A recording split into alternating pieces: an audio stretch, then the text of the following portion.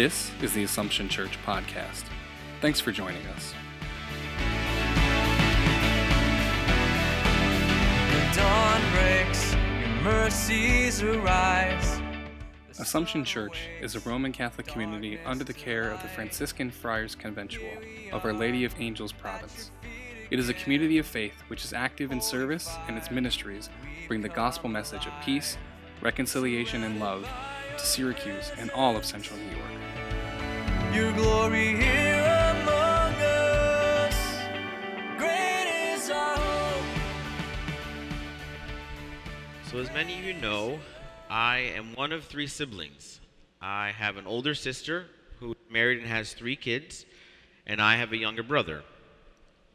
Well, when my sister, after she had her first child, Sophia, I was in charge of babysitting Sophia the day that my second niece was born. Now, my sister, being as prepared as she liked to be, gave me this list. It was like 2 pages long of all the things that I should do. So, how to feed her, how to put her to nap time, when I should do nap time, when I should give her snacks. It was this great list. But there were 2 things she forgot to tell me. 1, how do you change the diaper? I didn't know which way was the front. And so I figured the front was the part where you have the image of the characters. Well, no, that's actually the back. And I realized, well, why would they put it in the back? If you want the kid to see it, I would think you would put it in the front. That was my thought process. But I realized when my mom came to change the diaper that I had it wrong for about 2 hours long. The second thing that she didn't teach me is what to do if I have the bathroom. What am I supposed to do with my niece? Well, I realized that I went to the bathroom but left the door kind of open so I could hear what she was doing. She was playing with toys of some sort. And I tell you that story because I think that is what the disciples in the first reading are experiencing. Jesus gave them all these things that they should do. They should love one another as they love him. They should be kind to their neighbor as they would be kind to themselves. They should love God with their whole heart. But he didn't tell them, what do you do when Gentiles want to become Christians and they're not circumcised, when in the Jewish religion you had to be circumcised? So it's an experience of where they were not fully prepared as they thought they were going to be. And I think that that's something that we can relate to. It's something that we can relate to the fact that we may have studied something as much as we can and have trained as much as we can for a certain field in life, and then when you get on that actual field, you forget, or you realize, well, I wasn't taught how to do this in my job, or I wasn't taught how to do that in my job. And today, when I was reflecting further on the scriptures, I thought about that second reading, where we hear this story about what heaven's going to be like. And when I was sitting up there at the presider's chair, I was listening to the word, and I started to look around. So if you get distracted during Mass, you're not the only one. So I was sitting there, and I was looking at the columns, because it mentioned the 12 tribes of Israel. Well, on the columns, we have the 12 prophets. Below each prophet is the name of the prophet with an angel. So, for example, we have Isaiah here, and above Isaiah is the face of Isaiah. On this side, we have Jeremiah, and above Jeremiah is the face of Jeremiah. But if you follow the column all the way up, there's another bust. There's another head. That is of the 12 apostles.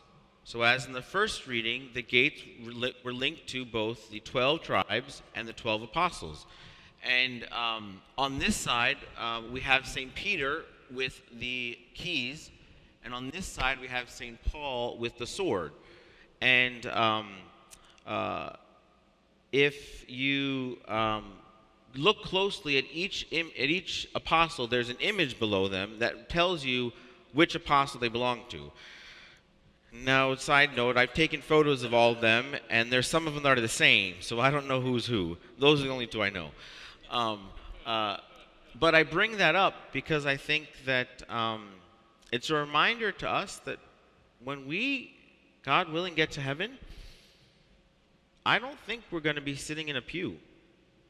I don't think we're going to be in a church like this, as beautiful as it is. We're going to be completely surrounded by the Lord.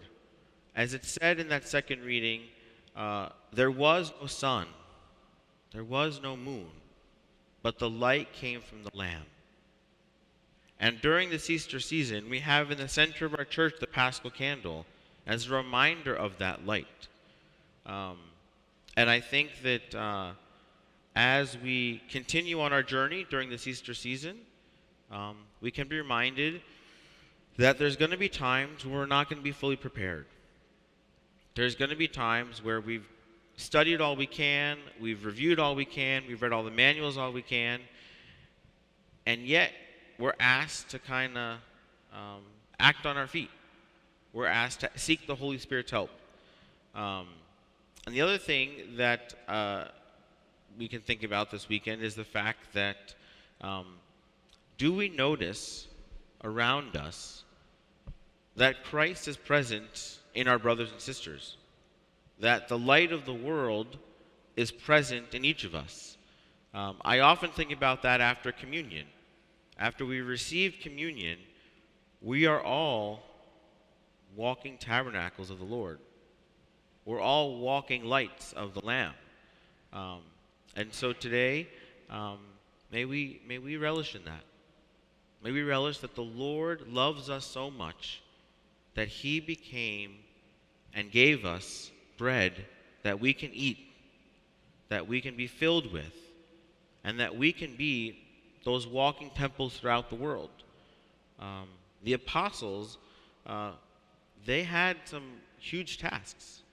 They went out into a world that did not know Christ. And we may feel that we're going into the world that did not know Christ. But yet, we can be those apostles. We can be those people that bring that light to the world. And so today, know that when you bring the light to the world, you may not have all the answers, and that's okay. The apostles didn't have all the answers. They took time to talk with each other. And so realize that, it's going to be hard. It's going to be difficult to be the light of the world. Actually, let's reverse that. We're not the light of the world. Jesus is the light of the world. We're reflections of that light. That to be reflections of the light of the world will be difficult at times. But I think that you're worth it, and I'm worth it, and those that we encounter are worth it. In you our every day becomes eternity. Thanks for listening to the Assumption Church podcast. To listen to more episodes, connect with us in our community, or join us for worship, please visit AssumptionSYR.org.